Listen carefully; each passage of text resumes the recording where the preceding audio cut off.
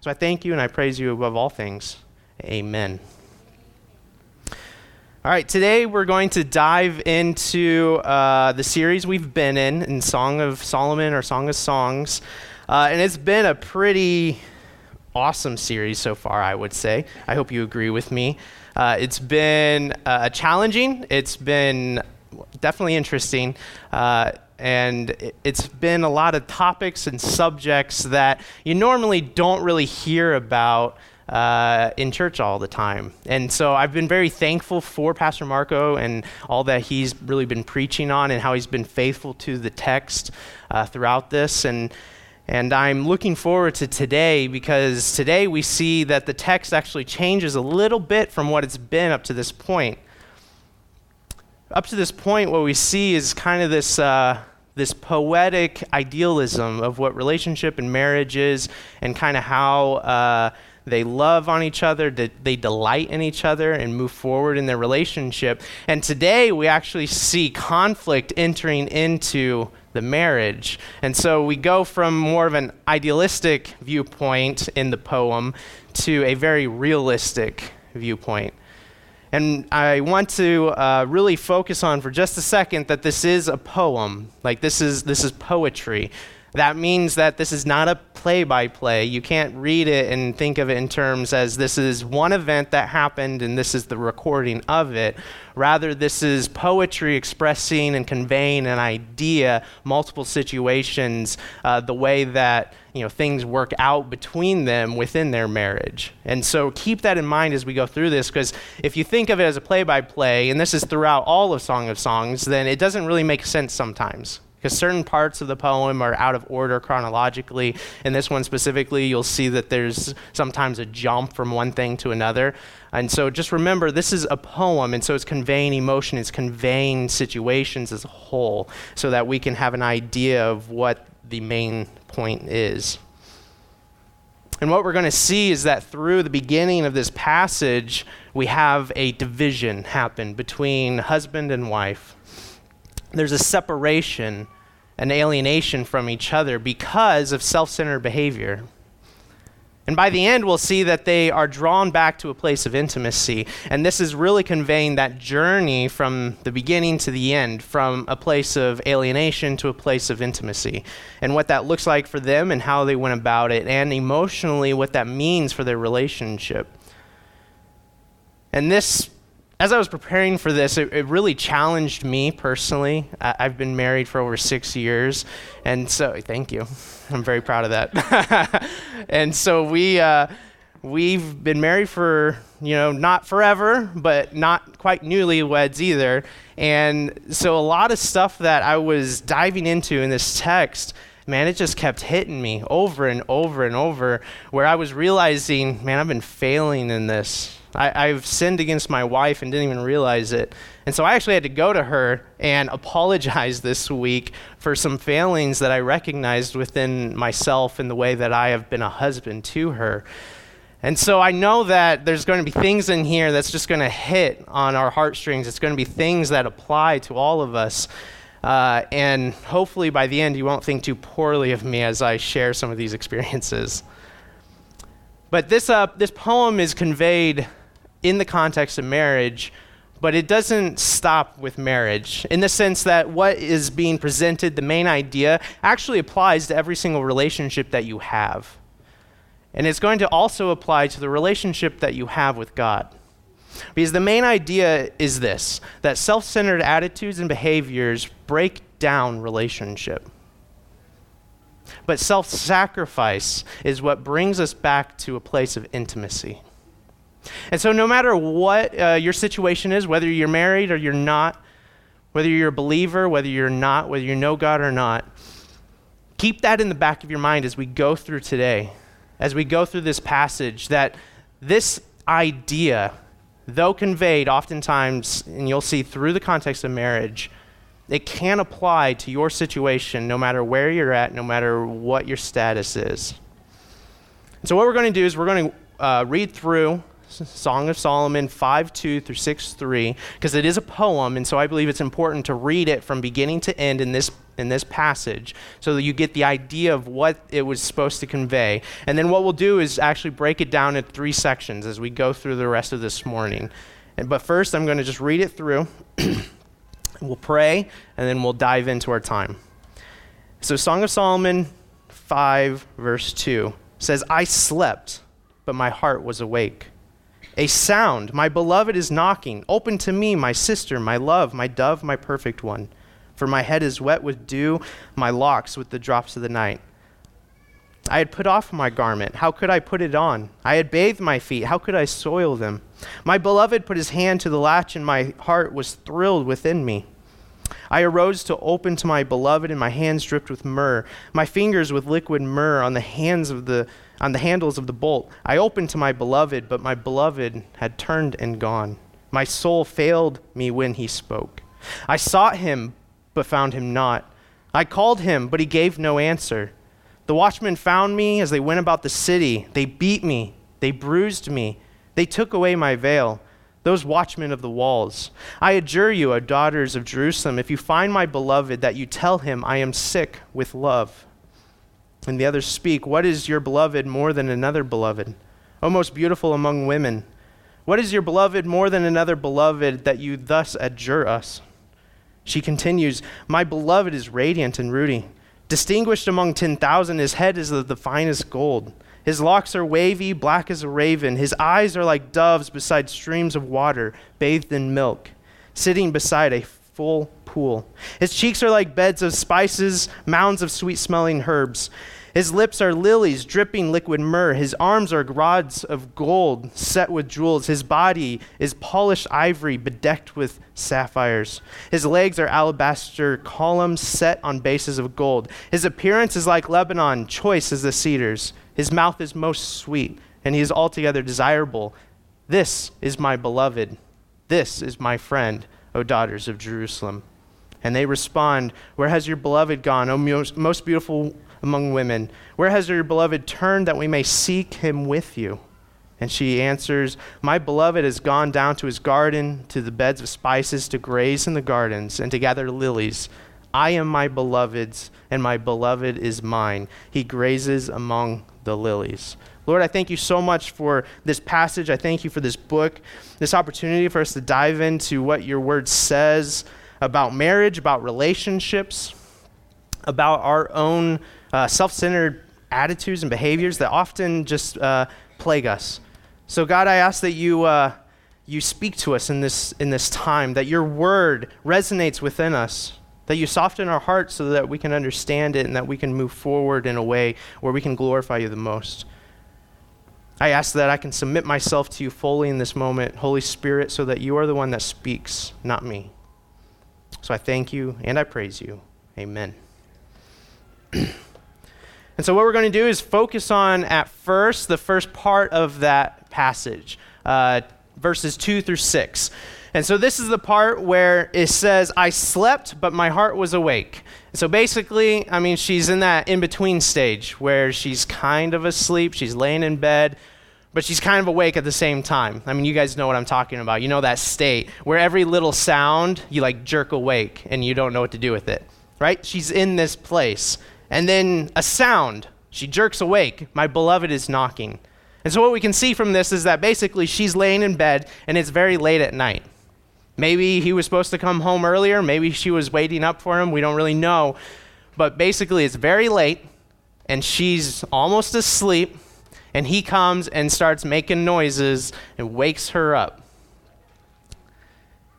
And he says, open to me, my sister, my love, my dove, my perfect one. This is actually a point in this entire book where he compliments her, uses terms of endearment more than any other time.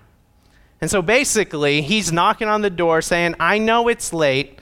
I know that you maybe waited for me and now you're asleep, but babe, please let me in. You're so pretty. You're so beautiful. I love you so much. Let me in. I want to have intimacy with you. He's basically saying, I want to come in and have sex with you as my wife. And her response is, it's kind of funny actually. She says, I'm already dressed for bed. I've already washed myself. I'm here, I'm asleep. You were supposed to be home hours ago. I don't think so. That's her response to this. And so what we see is then he says something, because all of a sudden we have a change. She says, my beloved put his hand to the latch, and my heart was thrilled within me. And so her first reaction is, nah, I'm not going to do that. You lost your moment. And then there's some kind of change. And once again, this is not a play-by-play. This is poetic literature. And so we see that there's a change in heart from her side. And so she says, okay, I realize that I do want to be with you. I do want to be intimate. But it takes a while, because her first reaction is, man, I'm offended. You were very insensitive toward me. You kept me waiting for you. You think you can be out all night and then just expect to come home and we're going to have sex? Like, that's her reaction.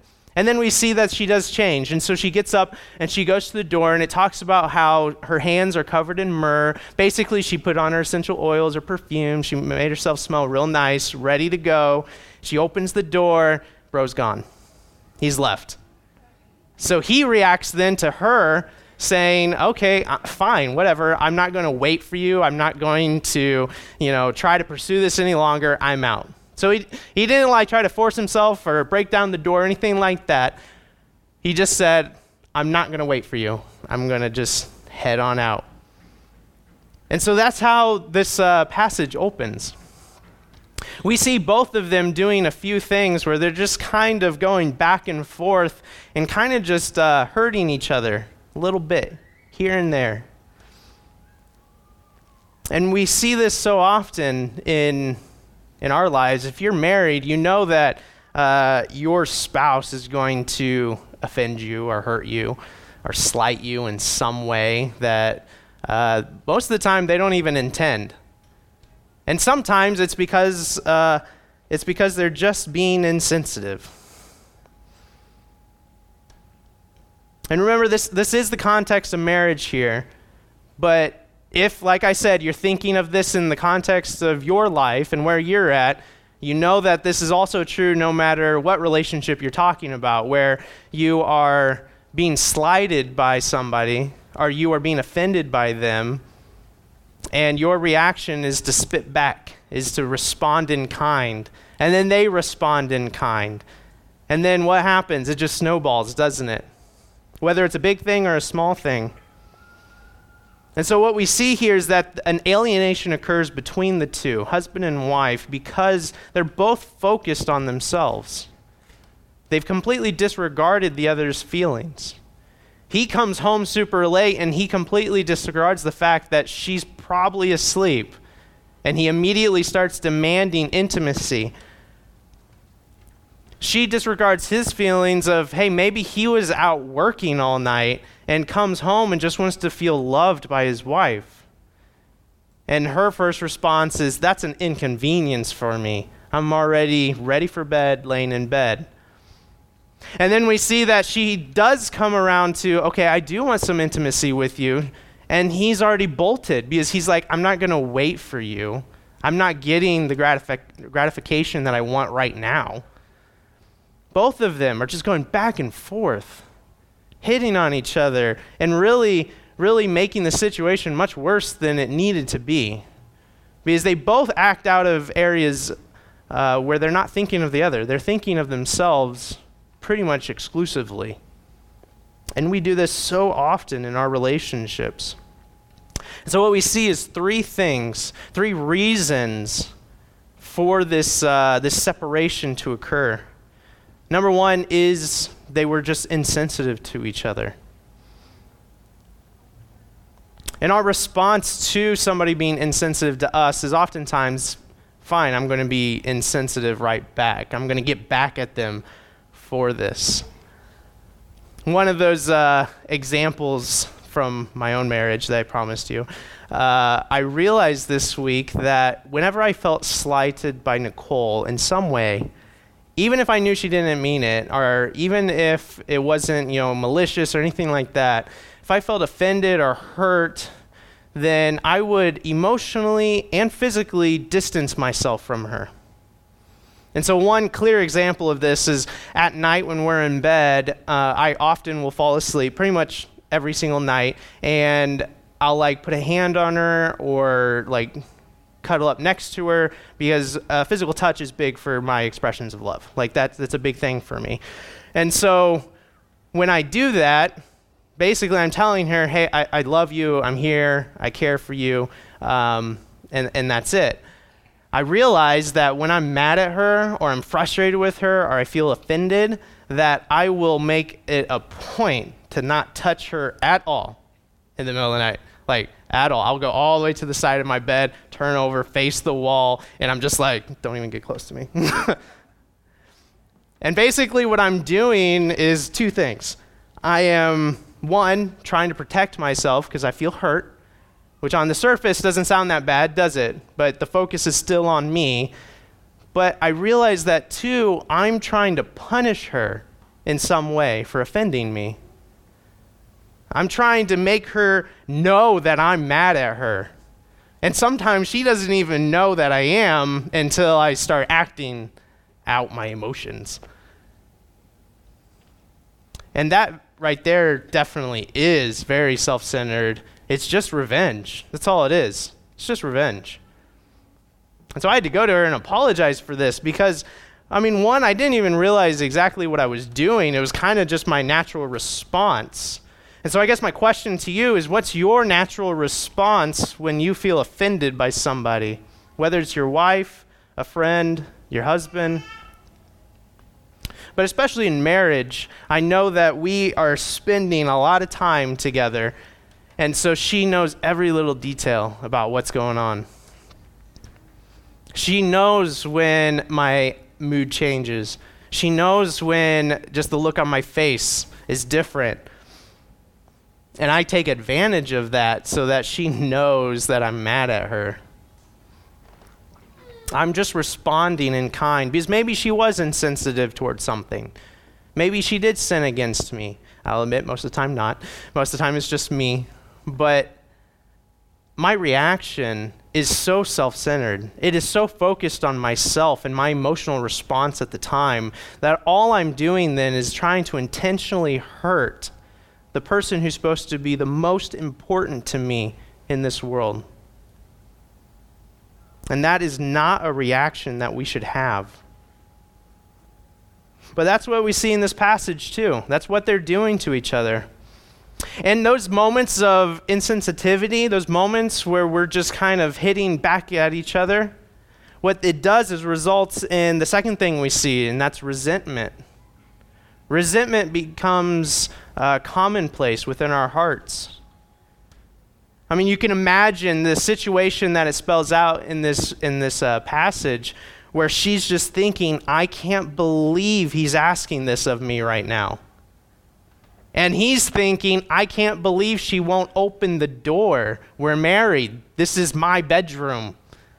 Like, they both automatically get offended. They both think in terms of, man, I deserve this. This is owed to me. And so what happens when that's happening in you? Man, your heart gets a little bit harder and you start thinking in terms of, man, they have wronged me. I'm going to hold on to that. I'm going to resent this a little bit. And resentment, it just builds into bitterness, hatred. Resentment is the thing that's going to tear your marriage apart. And it doesn't have to be big things. Oftentimes the focus is on these really large issues, or these big things that happen within your marriage or your relationships. And the truth is that most often what tears it apart are the little things at first. It's the tiny little things that happen throughout the day that offend you, you feel like you've been slighted, sinned against, and you hold on to it. And you say it's not a big deal, but you never deal with it. And then next time something similar happens, you say, that happened back then too. Now I got this one. And then when it happens again, you start adding it. That pile begins to grow. See, marriage is supposed to be forever, right? For your entire life. Over the course of 6 years, I can say that a lot of those little things have grown into big piles if we didn't deal with it. Can you imagine what it'd be like if you were married for 40 years? 50 years? Like, these things build up.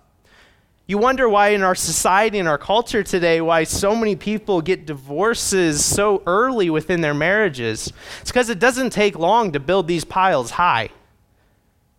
You can be married just for a year. That's a lot of time, a lot of hours, a lot of days in that year where all these little things continue to grow higher and higher and higher.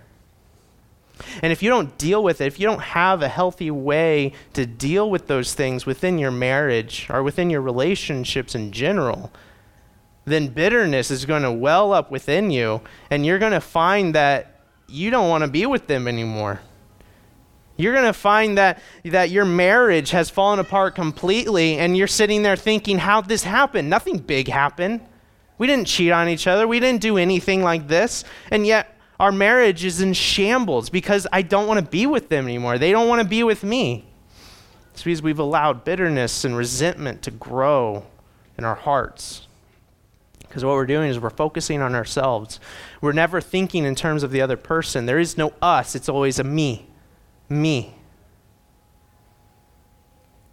And so resentment grows. And both being insensitive to each other and allowing resentment to grow is mainly the result of unmet expectations. Unmet expectations. See, our expectations color every relationship that we have, especially in marriage. And I know in our marriage, we had to deal with a lot of these things. And oftentimes we talk about the big expectations, which are important and need to be talked about. You know, hey, do you want to have kids? Do you expect to have kids? Do you expect not to have kids? Do you expect to, always live in the same location? Are you cool with moving?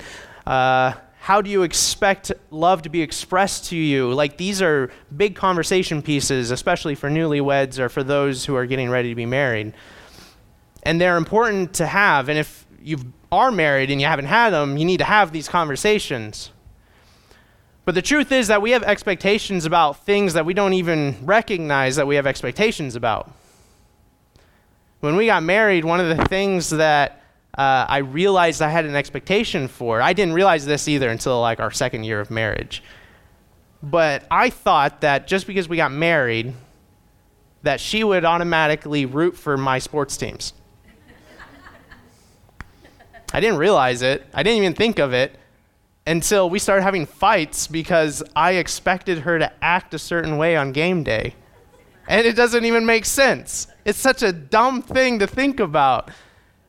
And yet I went in thinking that, oh man, I'm going to have a partner while I watch the Michigan game. And she's going to root hard for them. And it just doesn't make any sense, especially since Michigan's been terrible our whole marriage. But that's an expectation that I had. And it caused conflict in our marriage years later because, one, I didn't address it, I didn't recognize it, and it was very unhealthy to put that on her. We have expectations for all kinds of things. What expectations do you have in your marriages? What expectations do you have that you have put on your spouse that really should not be there? Is it something as silly as that? Or is it something like the division of chores within the home? I know for that, when we went to our marriage, I thought that one of us, and I didn't say she would or I would, one of us would do all the laundry. Her thought was that we would both do our own laundry. That's a very simple thing. It's not even a problem, right? And we worked it out, but that's an example of just a tiny little expectation. And if we didn't deal with it, that could have been just another block in the wall that is built between us that grows into resentment. What are the unmet expectations in your marriage that are causing division to form between you two? And they may seem so dumb, but they're going to build and build and build. There has to be dialogue. There has to be a way to be able to address these things. Because his expectation in this passage, Solomon expected to be able to come home. I mean, dude's king, right? Come home from a hard day of work probably no matter what time it was, and be able to have intimate relations with his wife.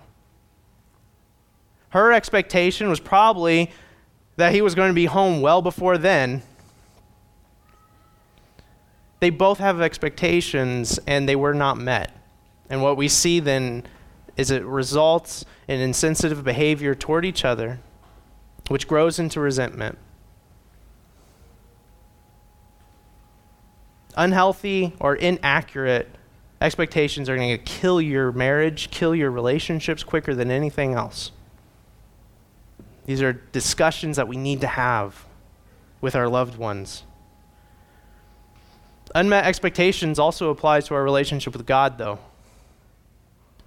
What kind of expectations are you putting on God by saying, I'm a believer, I'm a Christian, so because of that, I must deserve this? God, I do everything you've told me to. I follow you, so, man, I deserve success at my job. I deserve a job. I deserve to get married. I deserve to have children. I deserve for all my family members to come to know you. I deserve for my children to have a relationship with you that I can look at and know that they're all right. I deserve to have these feelings like I belong to something. I deserve to feel like I'm happy all the time because I'm doing what you tell me to. I'm obeying Scripture. So I should have these things, right? How oftentimes do we think these thoughts? How oftentimes do we put an expectation on our relationship with God saying, because I do this, because I attend church, because I give, because I am obeying everything that I can in Scripture, that I deserve to have this happen in my life. Even if it's just something emotional, and maybe not, like success or anything like that, but even just feeling like I should be happy. And the truth is that promise is not in Scripture.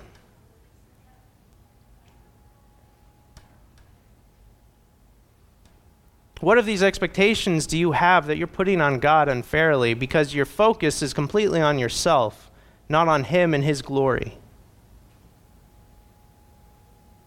So all of this begs the question, though, okay, fine. Well, what can we expect? What kind of expectation can I have for my wife, for my husband, for my relationships? What expectation can I have of God in the midst of my relationship with Him? And there's really just one thing that everything boils down into. We can expect self-sacrifice. And the only reason we can expect self-sacrifice is because God has already done it perfectly for you. Ephesians 5:1-2 says, "Therefore be imitators of God as beloved children, and walk in love as Christ loved us, and gave Himself up for us, a fragrant offering and sacrifice to God." See, we can expect self-sacrifice from God because He has already done it. He has completed it in His work on the cross. He has sacrificed Himself completely so that we may have salvation. And because of that, we are called to be imitators of Him, where we live a life of self-sacrifice. Sacrificing for those around us, for everyone around us. In your marriage, you should sacrifice yourself for your spouse every single day. Christ has shown us the ultimate example of self-sacrifice, and that grace abounds around us daily. And so we really should just act in kind. I mean, how can we not? With what He's done for you, how can you not act like that toward other people? We don't deserve any of it. And yet He gives us the opportunity to have life. And the thing with this is that it doesn't matter the way that your spouse acts toward you. This is not a thing saying that, yes, you can expect self-sacrifice, so if they don't do it, then you shouldn't do it either. You're just going back into that loop. Even if your spouse is a complete jerk to you, even if those that you're in a relationship with are complete jerks to you, then because of the finished work of Jesus Christ on the cross, that means you live self-sacrificially no matter what. Because your ability to do that is not contingent on them or anyone. It only depends on Jesus Christ, and he's already completed that. And so we can stand in confidence in that and say, no matter how heartbroken I feel, no matter how hurt I feel in this moment or this situation, I can submit it to Christ and know that I can act self-sacrificially just as he has done for me when I didn't deserve it, when I did nothing but scorn him and push him aside. He did it anyway. And so we can do the same. We should be encouraged from that. We should be able to walk into our marriage and say, I'm going to love you no matter what you do to me, because I will live a life that is sacrificially involved. I'm going to reflect Christ to you every single day. And so what we see is these three things happening, though, between Solomon and his wife. And we see that because of it, there's a division. There's a split in their relationship. And the truth is, if just one of them acted selflessly, everything would have changed. This wouldn't have happened at all if just one of them would have acted selflessly. And so let's move forward to the next section. And so what we see is that she opens the door and he's no longer there. And then she goes out and tries to find him. And the watchmen find her, and it says that they abuse her, they bruise her. And that she's seeking, and that people come and they're asking, and she continues to seek, and then she actually goes into one of the most beautiful sections of the whole book, where she's just lavishly describing how her husband delights her in the midst of everything we just talked about. And then by the end, we see that they come to a place where their intimacy resumes. And so what do we see here? We see a journey to unification between these two. And so if you find yourself separated, alienated from your spouse, from God, from any relationship, then we see here 4 steps that can bring you back to a place of intimacy. The first step is we see a heart change. It says that when he put his hand to the latch, my heart was thrilled within me. It's just one line where it goes from them kind of butting heads back and forth, and then in one line there's a switch. There's a change. And because it's a poem, we see that's not a play-by-play, so it's not going to give you the exact details. But this is an intentional switch, an intentional change, because what it does is reflects the fact that if we submit our lives to Christ, if we submit our lives to God, he is going to transform your heart into a new creation, something that could not have existed before, and it's going to be instantaneous. Not only that, he promises that he will continuously change your heart as you are sanctified, meaning as you become more and more like him in holiness.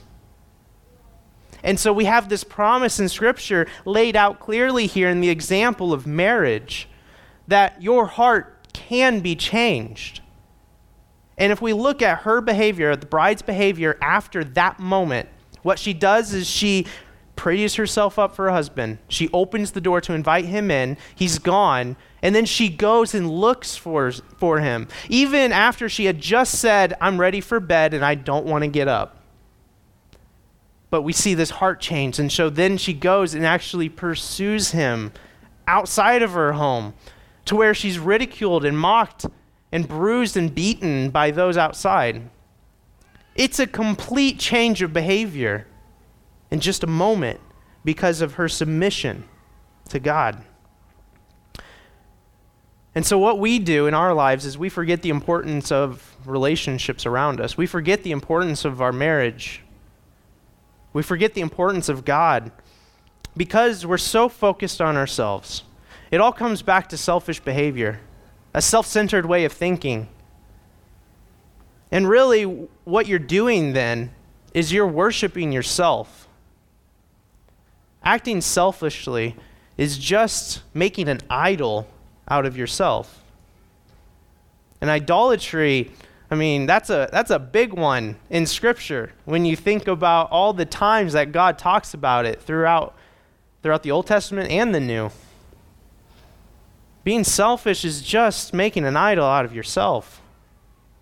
And so what we need is a heart change. We need God to take our self-worshiping heart made of stone, as it says in Ezekiel, and turn it into a heart of flesh that may prove the will of God in this world. And that will is that there is transformation within his people.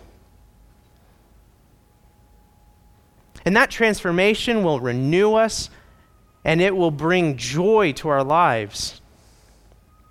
That's what that heart change does. That's what we can look forward to. That's what he promises to do if you submit yourself to him. And it's also the first step that's needed if you're going to have any kind of reconciliation or unification in your marriage, in your relationships, or if you're going to submit yourself and follow after God in your entire life. It takes a heart change. And so ask for it, seek it. In your prayer life, ask God, change the way I view these situations, change my heart so that it is more like yours. The second thing we see is that there's pursuit. Action is taken. She doesn't sit back and say, well, he's not there, I'm going to just chill. He'll come home eventually. No, she goes out and seeks him. And so here we see two things. We see that she privately pursues him. She opens the door. And then she publicly pursues him. She goes out and chases after him. She interacts with other people. She talks with other people. We see in verse 9, chapter 5, verse 9, that the others come into play, her friends, right? And she says to them, hey, I'm looking for him. Can you please help me find him? Their response is, what's your beloved more than any other? Why should we help you? Why are you asking this of us? We see how bad your relationship is. We saw how he treated you. Why would you ask us to help find him? Her response is to then go into a description of how much her husband delights her. Our pursuit of our spouse should be public, meaning when you talk to other people about your wife, about your husband, they should definitely know how much you care for them and love them. Doesn't mean you have to hide if you're in difficulties. Doesn't mean that you have to just act like everything's always just wonderful. But how often are you talking to your friends and just putting down your spouse? When you're going through something, are you acting like you just despise them with your friends? Or are you talking in a manner that says, man, we're struggling right now. We're in the midst of this difficulty, but man, I know we'll be all right. I love him. I love her. They are wonderful in my sight. You ask me why I want to still pursue him? Man, because he is beautiful. He's wonderful. He is my beloved. He's my friend. That's what she says in this. Are you doing that? Or are you going to your friends and you're just complaining? And you're just tearing down your husband or your wife and saying, man, these are all the things wrong with them. These are all the things that they've done where they've failed me. These are all the things where they just are not what I thought they were. We've been married for these many years, and it's just not the same person as they were when we first got together. What does your conversation with your friends say about your heart toward your spouse? Because what we see here is that her heart is one of love and submission, and one that is saying that I'm going to love and pursue him even though he has hurt me. Because at this time, he's still gone, right? He had just left and said, I'm not going to wait for you. And he had left. He had departed. And so the conflict is not resolved completely, and yet we see her saying, it's okay, I'm going to pursue you anyway, both privately and publicly. And that's going to be uncomfortable, and that's going to be inconvenient. But that's what it means to live self-sacrificially within your marriage, within any relationship that you have. Number 3, we see that she rejects lies. I mean, her friends here are saying, why would you pursue him? The guards beat and bruise her. Poetically, what they're saying is that she had to endure public scorn because of the status of their relationship, because of the difficulties they were having. We have a lot of lies that we deal with today that have to do with marriage and relationships, the way we should act toward each other, the way that we should treat ourselves. Man, we hear that it should be easy if you're in love, that there is the one, that there is this magical moment where everything just is meant to be. We hear these things. Love conquers all. There's a lot of lies in our culture today that make it seem like if you have problems or if you have struggle within your marriage or relationships, that there's something wrong with it and that it shouldn't exist. And those are just lies. Because the truth is that love is a choice, and love is very hard. We choose to love our spouse. Marriage is a choice to commit to love. And if you find yourself in a place where you cannot commit to a lifetime with somebody, you have no business dating anybody. Love is a choice, and it's hard and it's difficult, but it is wonderful. And we're not all called to marriage. I'm not going to stand here and say that if you desire marriage and you're not married, it may not happen. And that's okay. Paul was not married. Paul even said, if you can, be like me, don't get married. There's nothing wrong with it. Because the truth is, the ultimate expression of love in our life should be with God. We should be devoting ourselves to him fully and primarily, whether you're married or not. And so that's going to require a rejection of all the lies around us, saying that we deserve this, we are owed this. You got to look out for number one. Our culture, especially here in America, is very self-centered. That's not the culture of Scripture. This book is basically about saying it's not about you. It's completely about God and what Jesus Christ has done on the cross for you. And so our last thing that we see is an affirmation of love. She has rejected the lies of those around her, and she has affirmed her love for her husband. She goes into this long thing, and basically what we see in is 3 things. 1, she affirms her love through sexual intimacy. I mean, she talks about just how much of a hunk he is, basically. And then she spends a very large portion on talking about his face, which at this time, poetically, that right there was the highest point of sexual intimacy when it came to literature for a woman. Talking about a man was talking about how awesome his face was. And so she does that. She talks about his lips, his mouth, everything. And so we see sexual intimacy is affirmed by her. We see that her standard of beauty, which we've talked about throughout this entire series, her standard of beauty is her husband. And she affirms that they have a friendship. At the end of 16, she says, "This is my beloved," the one she had just described for a long time, where she just goes on and on and on. Her friends are probably like, okay, you should stop now. But she's just going on, and she's like, "This is my beloved. This is my friend." Yes, they're lovers. Yes, they are married, but they are friends. And that for her is desirable. And that is so important in any marriage. You have to be friends. Nicole is my best friend. She's been my best friend for 6 years. And that's not going to change. In fact, it grows every single year where I know I can count on her, I can rely on her, I can come to her with the things that's going on in my head, and I know she'll be beside me. And we're different people. I know she's not going to respond the same way all the time. I mean, if you know us, we're completely different from each other in the way we think, and yet I know that she is going to care for me no matter what.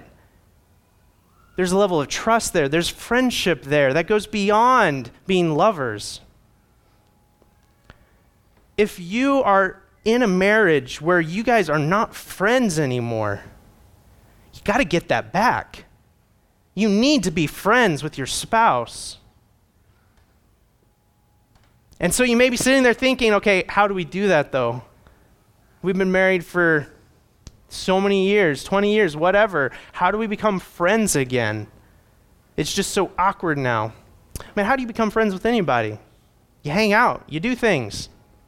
Go to the movies, play a board game, go for a walk, do what friends do. Because you need to be a friend with your spouse. Learn to be friends again. And then affirm that over and over. And what she's doing is affirming this to herself. Solomon's not even here while she's saying all this. He can't even hear it. She's affirming this to herself. And so you need to affirm that you have a standard of beauty that is your wife. You need to affirm that you are friends with them. You need to affirm that you enjoy their company. Affirm that you want to have sexual intimacy with them, to yourself and to them. But if you can't even say it to yourself, you're not going to be able to say it to them. And so you need to preach the gospel to yourself that Jesus is the one that gives you the ability to live self-sacrificially so that you can affirm that love for each other. And so what we see is that in verses 2 and 3 of chapter 6, they've just gone through this whole process where she's journeying to a place of unification with him, to renew their relationship. And we see in verses 2 and 3, it's that her friends just listen to all this, and their reaction goes from, why would you even want to be with this guy, to, okay, I got it. I'm on board. How can we help you find him? And her response is, my beloved has gone down to his garden, to the beds of spices, to graze in the gardens, to gather the lilies. This is a flashback to poetic literature earlier on in this book where it's talking about sexual intimacy between Solomon and his wife, and they use this language. Basically, she's saying, because of all of this, because of everything that's happened already, we are back to a place of intimacy. We are together again. It jumps straight there. And it says that right here it's bluntly saying we're having sex again and we're good to go. And then it ends with, I am my beloved's and my beloved is mine. He grazes among the lilies. They go through this journey after all the hardship, after all the heartache, everything they went through, and they come to a place where their intimacy resumes. Having heart change, the pursuit of each other, rejection of all the lies that are going to swirl around them and you, and affirming their love for each other brings them to a place of intimacy again. And what's the factor that's tying it all together? It's self-sacrifice. It's putting them above your own interest. Our inclination is to live a life looking out for number one, for yourself. That's the way we're wired. That's the way we respond to things. And we need to stop that. We need to be able to say that I understand what's happening there. I understand that I'm committing idolatry when I do that because I'm just worshiping myself because I think I'm so special and so important. It's just idolatry. When the one thing, if you hear nothing else, hear this. The one thing is that self-worship is the enemy of intimacy. No matter what relationship you're talking about. And if you worship yourself, if you put yourself above everyone else in your life, then all intimacy is going to flee from you.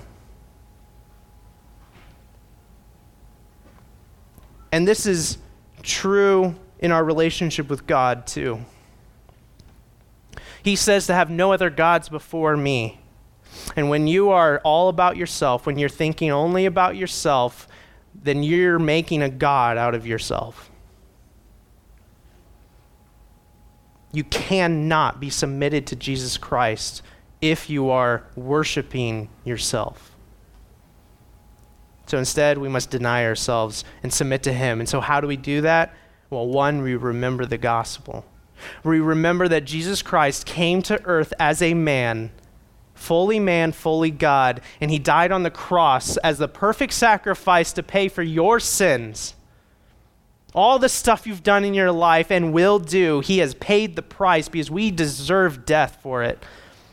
He paid the price on the cross, dying a horrific death, and then he was resurrected 3 days later and ascended into heaven, which promises us that we will also have eternal life with him forever and ever in glory. That's what we remember.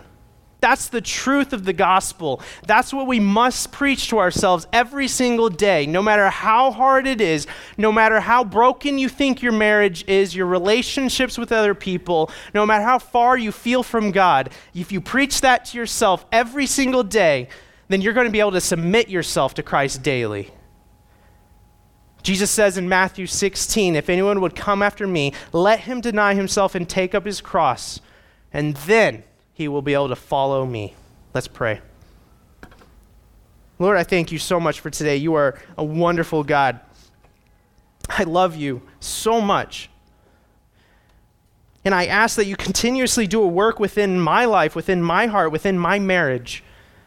And I ask that for every single person in this room, that no matter where they find themselves, no matter what kind of situation is going on in their life, I ask that you bring them to a place where they're able to submit fully to you. Whether they're a Christian now, whether they've never been a Christian, whatever their situation may be, Christ, you're the answer. Holy Spirit, do a work within us. Allow us to be able to recognize our own self-worship and be able to put that down and say, no, we are going to worship you and you alone. Lord, I thank you so much for what you've done for us. I thank you for the means of the church, that we're able to worship together like this and be able to know that you are God, and we can see people around us that are living lives devoted to you and take encouragement from that. When we isolate ourselves, we find ourselves in these moments of self-worship where it is all about us because we're just in our own heads. But we're blessed with a community around us where we can see that we can live life together as a family, all adopted by you as sons and daughters of God, where we may worship you and we may live in a way that is self-sacrificial in all aspects of our lives. Lord, I thank you for all things, and I worship you. Amen.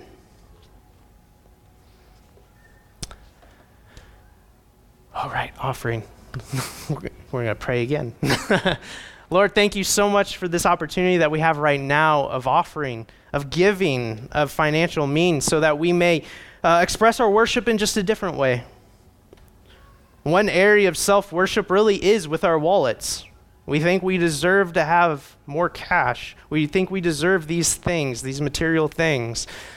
And the truth is that everything that we have is dependent upon you.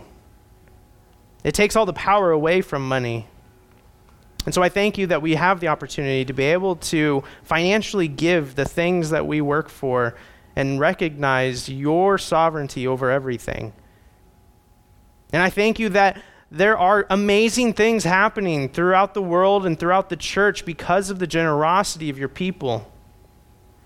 I thank you for the Bropes, and once again, bring them up in prayer. They are a couple that are wonderful friends, dear friends, and they love you so much, and they are going through right now such a hard time. And we're able to financially just bless them because of the generosity of your people. So I thank you for that.